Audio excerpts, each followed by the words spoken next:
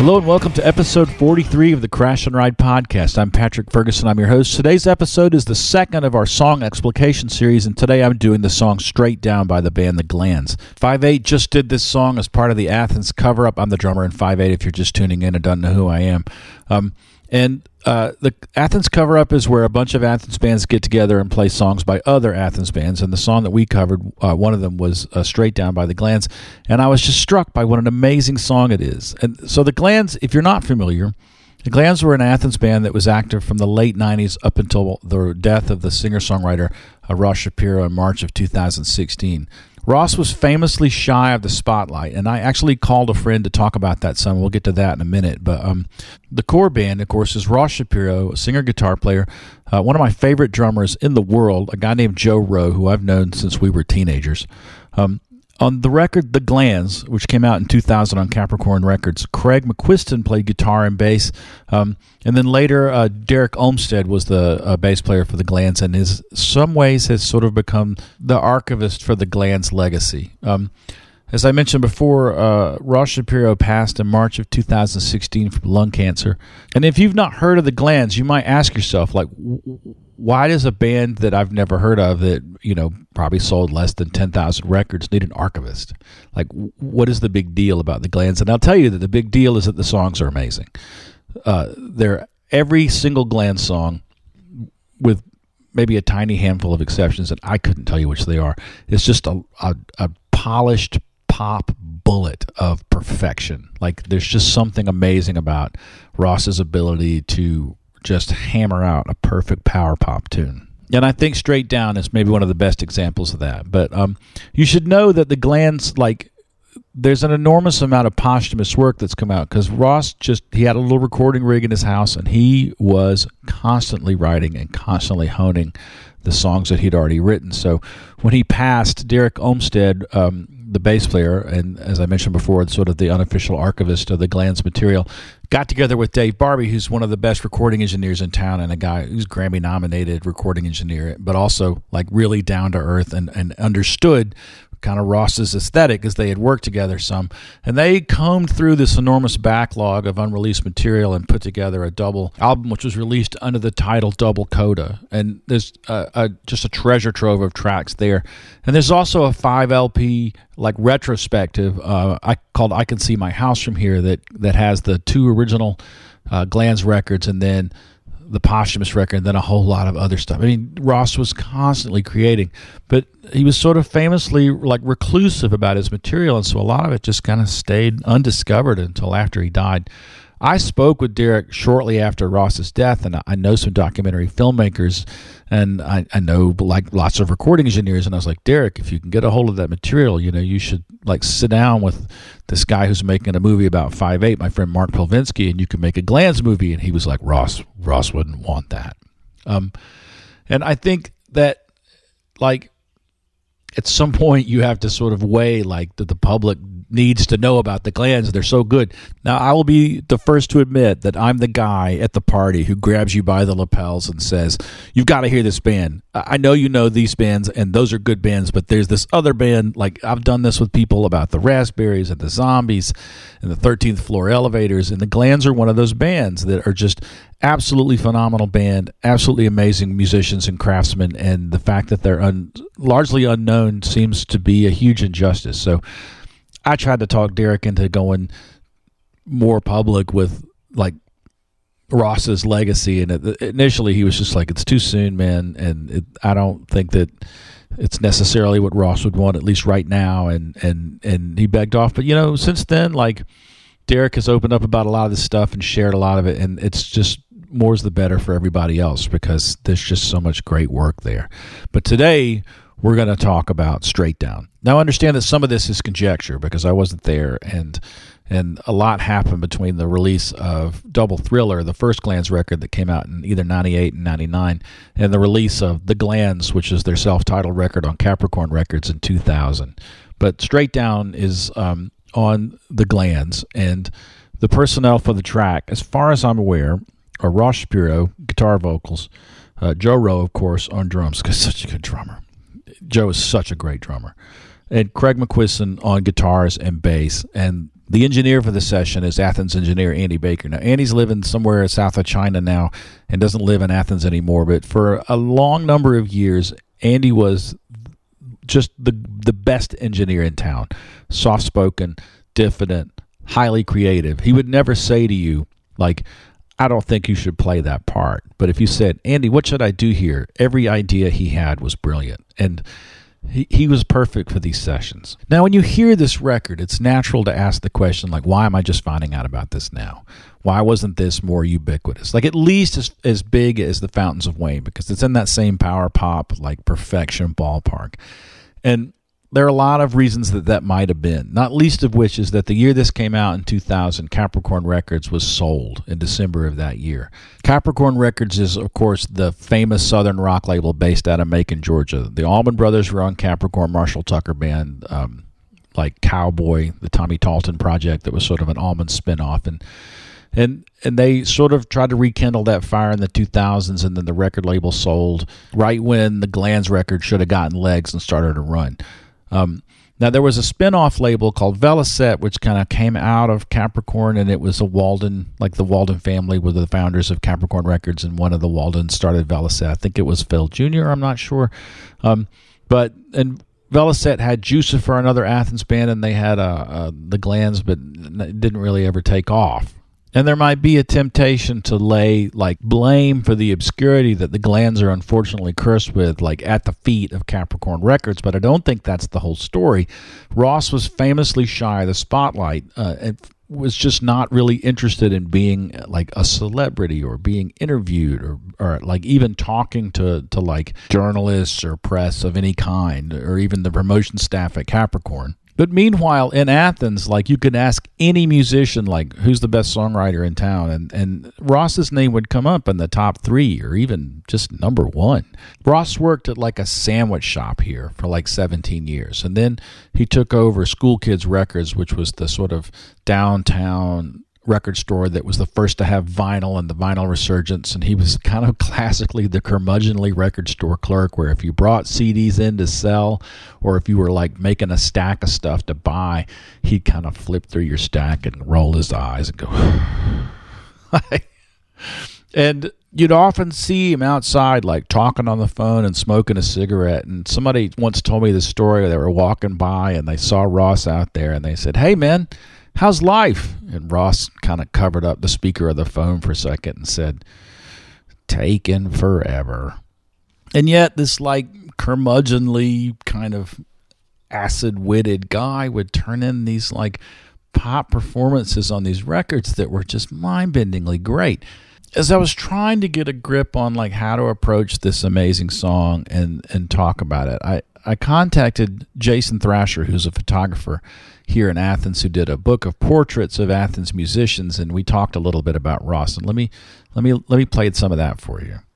Okay, I'm here with Jason Thrasher. Jason is an Athens-based photographer. He has an amazing book called Athens Potluck, and the conceit of the book was that he would shoot a handful of musicians that he admired, and then he would ask them, "Who would you recommend I shoot next?"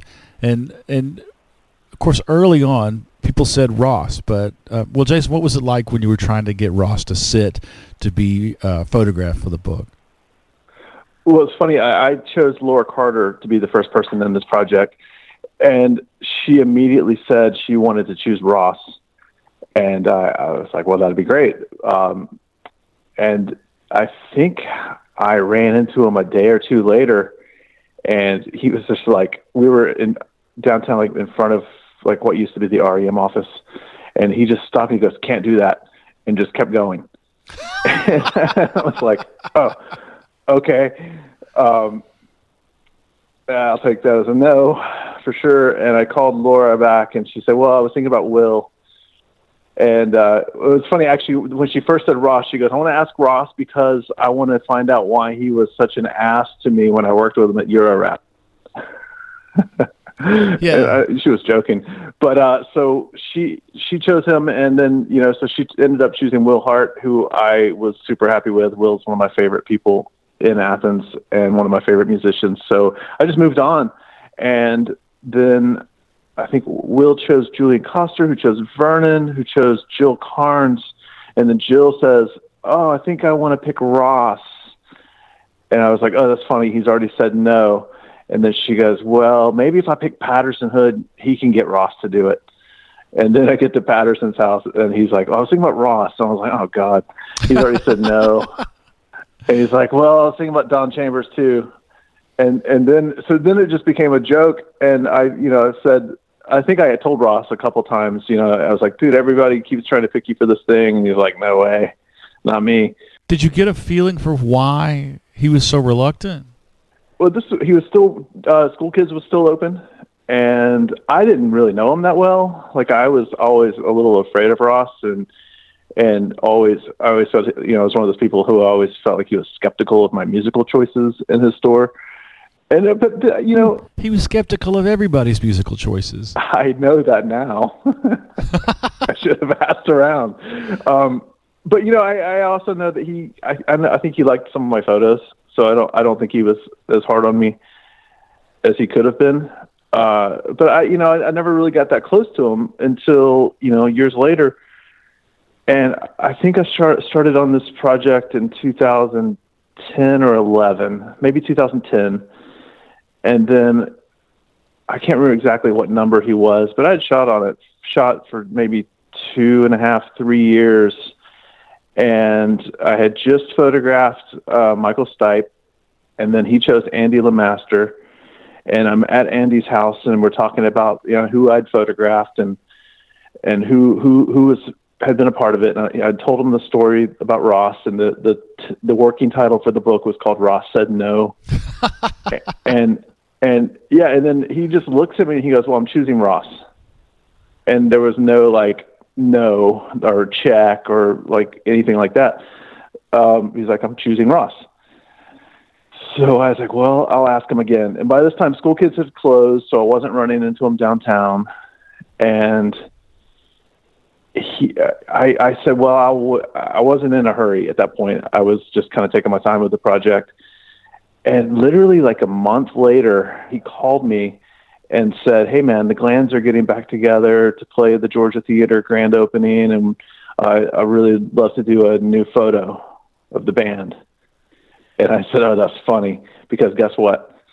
And I could still hear it. He was just like, oh, man. Yeah. Well, let me think about it. And I was like, oh, my God, let me think about it. I'll take that as a yes. So Jason went on to photograph Ross, and that picture is about to hang in the permanent collection of the Georgia Museum of Art because it's such an extraordinary portrait. And so Ross is someone who had to be sort of dragged into the spotlight if he could be forced to be in it at all. And I guess I could speculate as to why that might be, but that's kind of irresponsible, I think. I mean, he was an exceedingly private person, and yet he was held in such high regard by musicians in this community. Someone told me the story that they spoke to Ross's parents after his funeral, and they were surprised, his parents were surprised to see so many people there because Ross didn't really talk about the Glands with his parents, and they didn't know that the Glands are sort of held up as a universal standard for how to be a great pop band by people in Athens, Georgia. And so they showed up at what they were expecting to be a fairly small affair with a few close friends, and there were many, many people there. I don't know the exact number, but, more than 100. Ross was very well loved in this town and extremely talented. And I have a suspicion that if you heard me talk about him this way, he'd be really irritated with it. So let's jump into this song. I do want to say up front that although I do use my guitar to make a couple of points about this song, I am not really a guitar player. I'm a drummer. So real guitar players and other music fans, let me apologize now for my terrible guitar playing. But anyway, here's how the song starts. One time that lasts forever. One time that's deep inside. I wanna shake all over again. You've got this kind of stabby A chord. And what I love about it is that I feel like this sort of calls back to a mid-'70s transition from what had gone before, which was primarily, in rock and roll, primarily blues-based rock, that was like sort of driven by the interest in blues of the English rockers like, Cream and Eric Clapton and Led Zeppelin and all that, into this transition into this more kind of on top of the beat, direct, choppy guitar line like Gang of Four, or there was a band called Dr. Feelgood with this phenomenal guitar player named Wilco Johnson, who was sort of the godfather of that style. And I feel like there's a little bit of influence from Caribbean music. Between 1948 and 1974, probably, there was this huge wave of immigration from Jamaica to the United Kingdom. And it brought with it all this Caribbean culture and West Indian culture, like calypso music and two-tone, or what we now call ska and reggae stuff. And I feel like that was the culture that was influencing the guitar playing of bands like The Clash and the Buzzcocks and these early punk bands more than, say, this American Southern black idiom of blues music. So you get this sort of cross-cultural pollination thing. And if you listen to those early Clash records, this reggae influence all over them, but also I think there was some of that with XTC, and that bled over into bands in America like Television. You get this like sharp downbeat on the 1 and 3 or upstroke on the 2 and 4 that's very reminiscent of like Jamaican music. Only, when it's played by these sort of speed-driven white working class kids, it's a little choppier and less laid back. And I can imagine like people listening to this and rolling their eyes like, dude, I don't know how you get from reggae to XTC or whatever.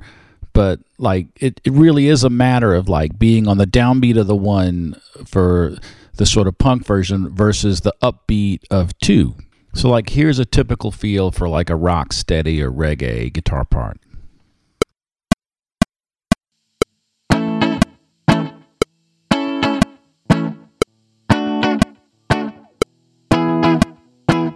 And here's kind of a similar feel to what's happening in the Glands song and a lot of that sort of mid-'70s pre-hardcore punk stuff.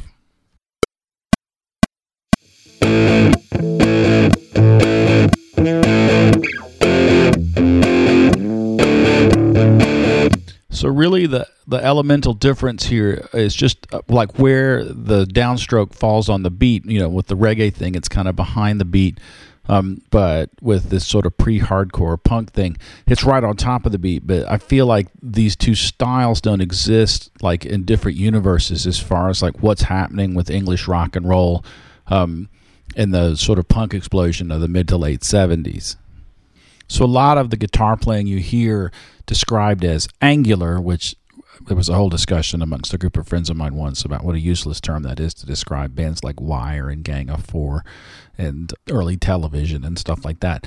But I think what people mean when they say that is rather than being behind the beat and kind of like blues influence, what they mean is that on top of the beat, like choppy thing that Ross is doing in the intro. Now the vocals start immediately, and the lyrics on this song are very impressionistic. It's kind of hard to say exactly what it's about. It seems like it's about like the motivations behind some kind of obsessive behavior that's not okay. One time that lasts forever, one time that's deep inside, I want to shake all over again. Don't know exactly what Ross is talking about there, but it doesn't seem like, it's something entirely wholesome. Also, listen closely. I'm going to play the intro again, and there's like a single note accent that goes from right ear to left ear to right ear again, which is kind of running behind the vocals and the main guitar. It's pretty cool. One time that lasts forever, one time that's deep inside, I wanna shake all over again. And then Joe Rowe comes in with this great 16th note pickup on the 3, the 4 of the measure previous, and the 1 on the downbeat, and we're off to the races.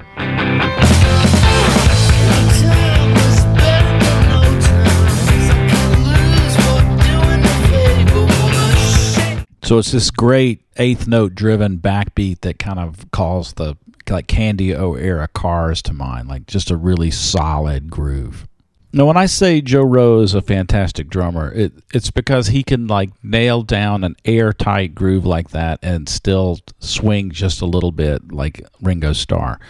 And it's just all on display here. Like that first verse of this song before the chorus is a great exercise in dynamics and just super, super tight groove. Ross's lyrics continue to be a little bit inscrutable here. One time is better than no times. I can't lose for doing a favor. Want to shake all over again. I really love the weird emphasis Ross puts at the end of the word shake. It's weirdly reminiscent of that like CBGB Suicide, Mink DeVille, like late 70s scene where frontmen were kind of haughty and a little arrogant maybe. And it feels like Ross is driving a point home there, though I'm not sure what it is. The lyrics seem to imply more kind of obsessive behavior, and yet there's a kind of like disdain about it that I really dig. Now, at the end of the first verse, we get to the first chorus, and the drums and bass go to double time. This chop, eighth note, dot, dot, dot, which is, it's very Motown. A lot of that Detroit soul stuff had that double time thing, and it sets up the chorus. I mean, I realize anybody could hear this, but I pointed out because it's so masterful in the way that it sets the verse and the chorus apart. And then we get the lyrics. You go straight down. What's the matter? Don't you trust me? I only want it on the way down in a bad way. Nobody sings the line, what's the matter, don't you trust me, without a hint of irony. Like, that's not something that someone who's not a used car salesman or a sociopath really says to people. So, like, I feel like the portrait of this character that Ross is painting is that he's not a savory dude, and he's not got whoever he's speaking to's best interests in mind.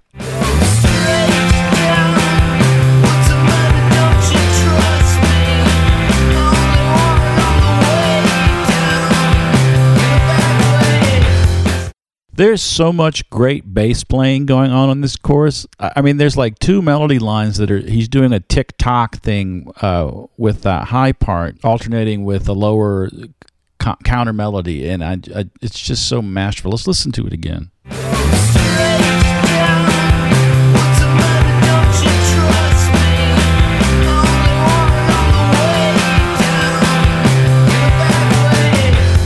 It's just so good. Like that part is, man, it's just an enormous like slice of brain candy for me. Like I love the fact that melody alternates as everything else is ascending. And then you get 2 bars of the regular tempo of the song of 4/4, and then it goes to a halftime part. So the chorus goes double time, regular time, halftime, in the space of 16 measures.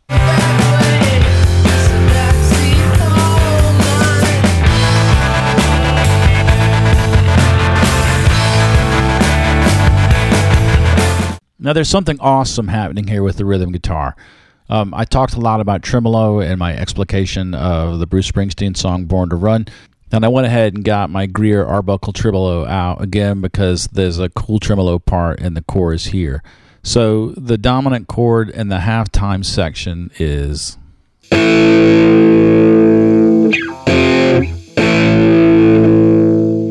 A down to F, and but every time he hits the A, there's this massive tremolo on it. So it sounds like this.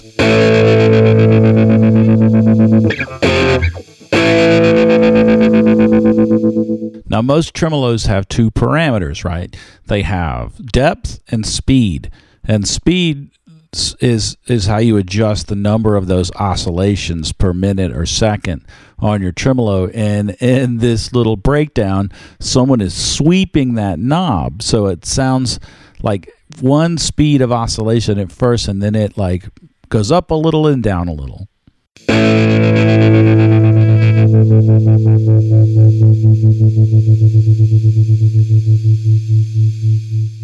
And that's one of the things that makes this song so fucking great. There's all this like masterful songcraft, great hook, really excellently delivered vocals, and then just pure ear candy in the instrumentation.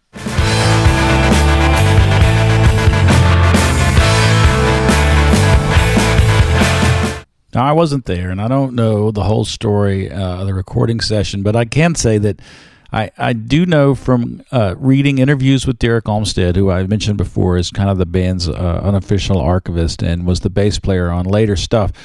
Ross was an obsessive tinkerer. He was always working on parts and working on songs, and it really shows here. Like, that's just some magic, and I love it.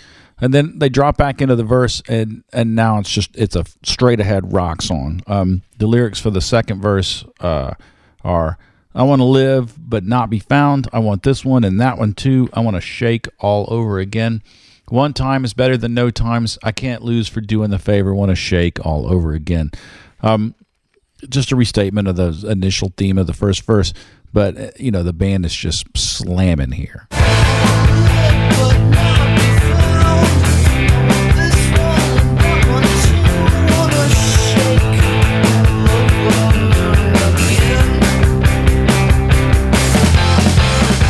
Another great thing about Joe Rowe as a drummer, he knows what a drum hook is. And here he redelivers that 16th note pickup heading into the second half of the second verse, just like he did in the second half of the first verse.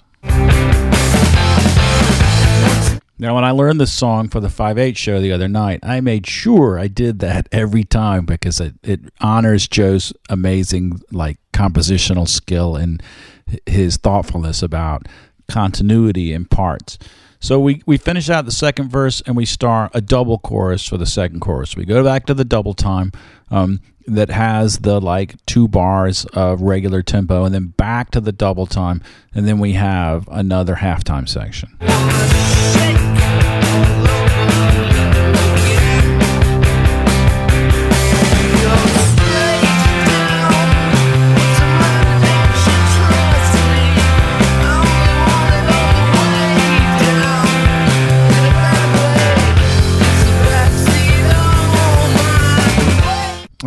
I meant to mention this earlier. The halftime section has the line, "Is the back seat all mine?" I'm not judging, but I do sort of think that once you're older than 11 years old, anything that happens in the back seat of a car is maybe a little shady. Or I mean, God, I'm not judging. Lots of fun is had in back seats, but yeah, I don't know exactly what Ross is singing about in this song, but I get the drift.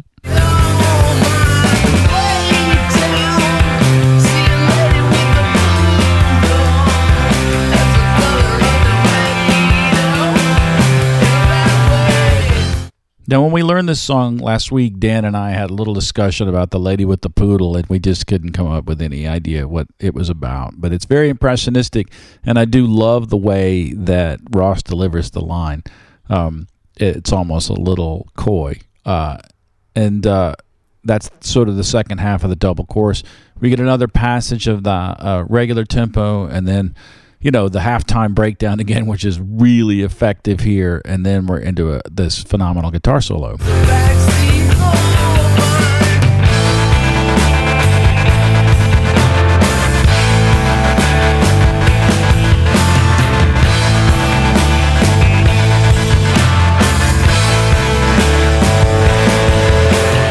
Now, a word, before we jump into the guitar solo, a word about Athens and big rock guitar solos.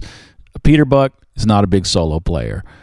There was a band of guys from here called Bandway years ago, and it was like a sort of party rock parody band, and they did big guitar solos, and there were a couple of sort of parody metal bands here in Athens. I think one was called Poolside, and they did big rock guitar solos, but for the most part, Athens bands don't dig in and do a big pentatonic denim jacket with the fleece collar, big rock, horns in the air guitar solo. And yet on this tune, man, we get a fucking ripper.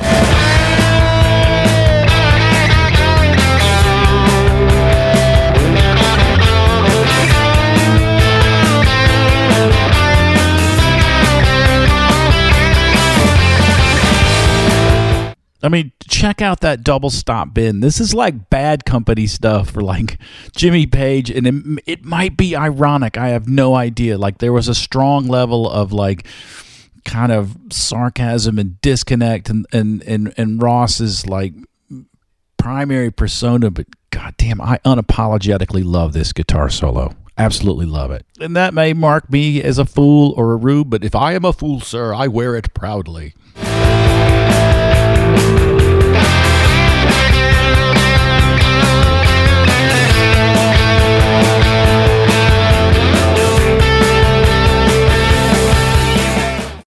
Yeah, just shoot that guitar solo straight into my veins, man.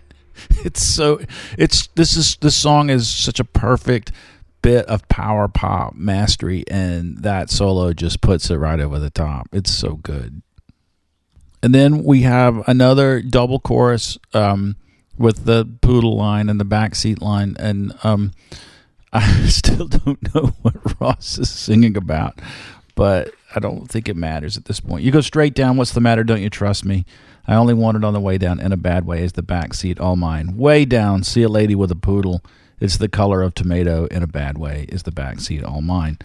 And then just a very brief callback to the halftime section, and we're out.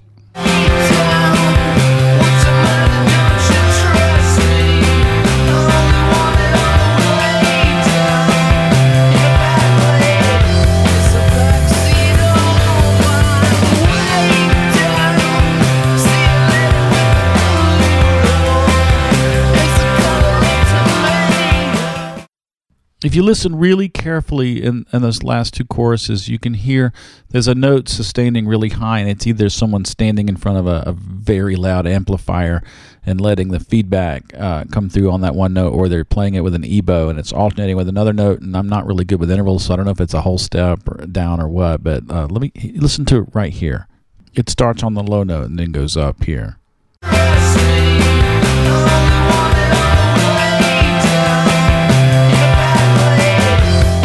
That's just something I thought was super cool that I didn't want to let it get away without pointing it out.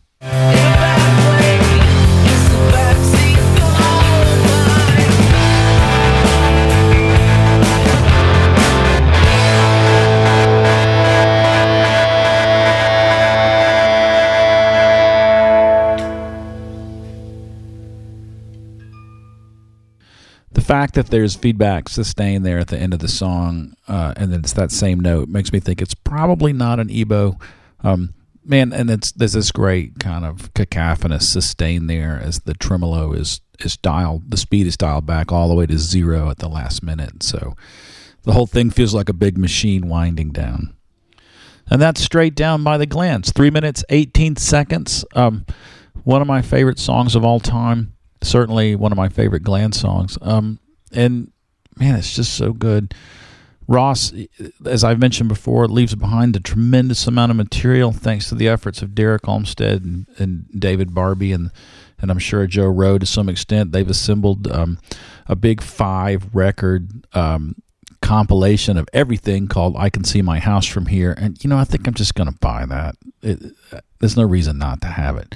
And then, of course, there's the double coda, double LP of unreleased material that came out a little before that. I highly recommend that you dig deep in the Glands catalog because it's all really good. Ross was an amazing talent, and he was gone too soon.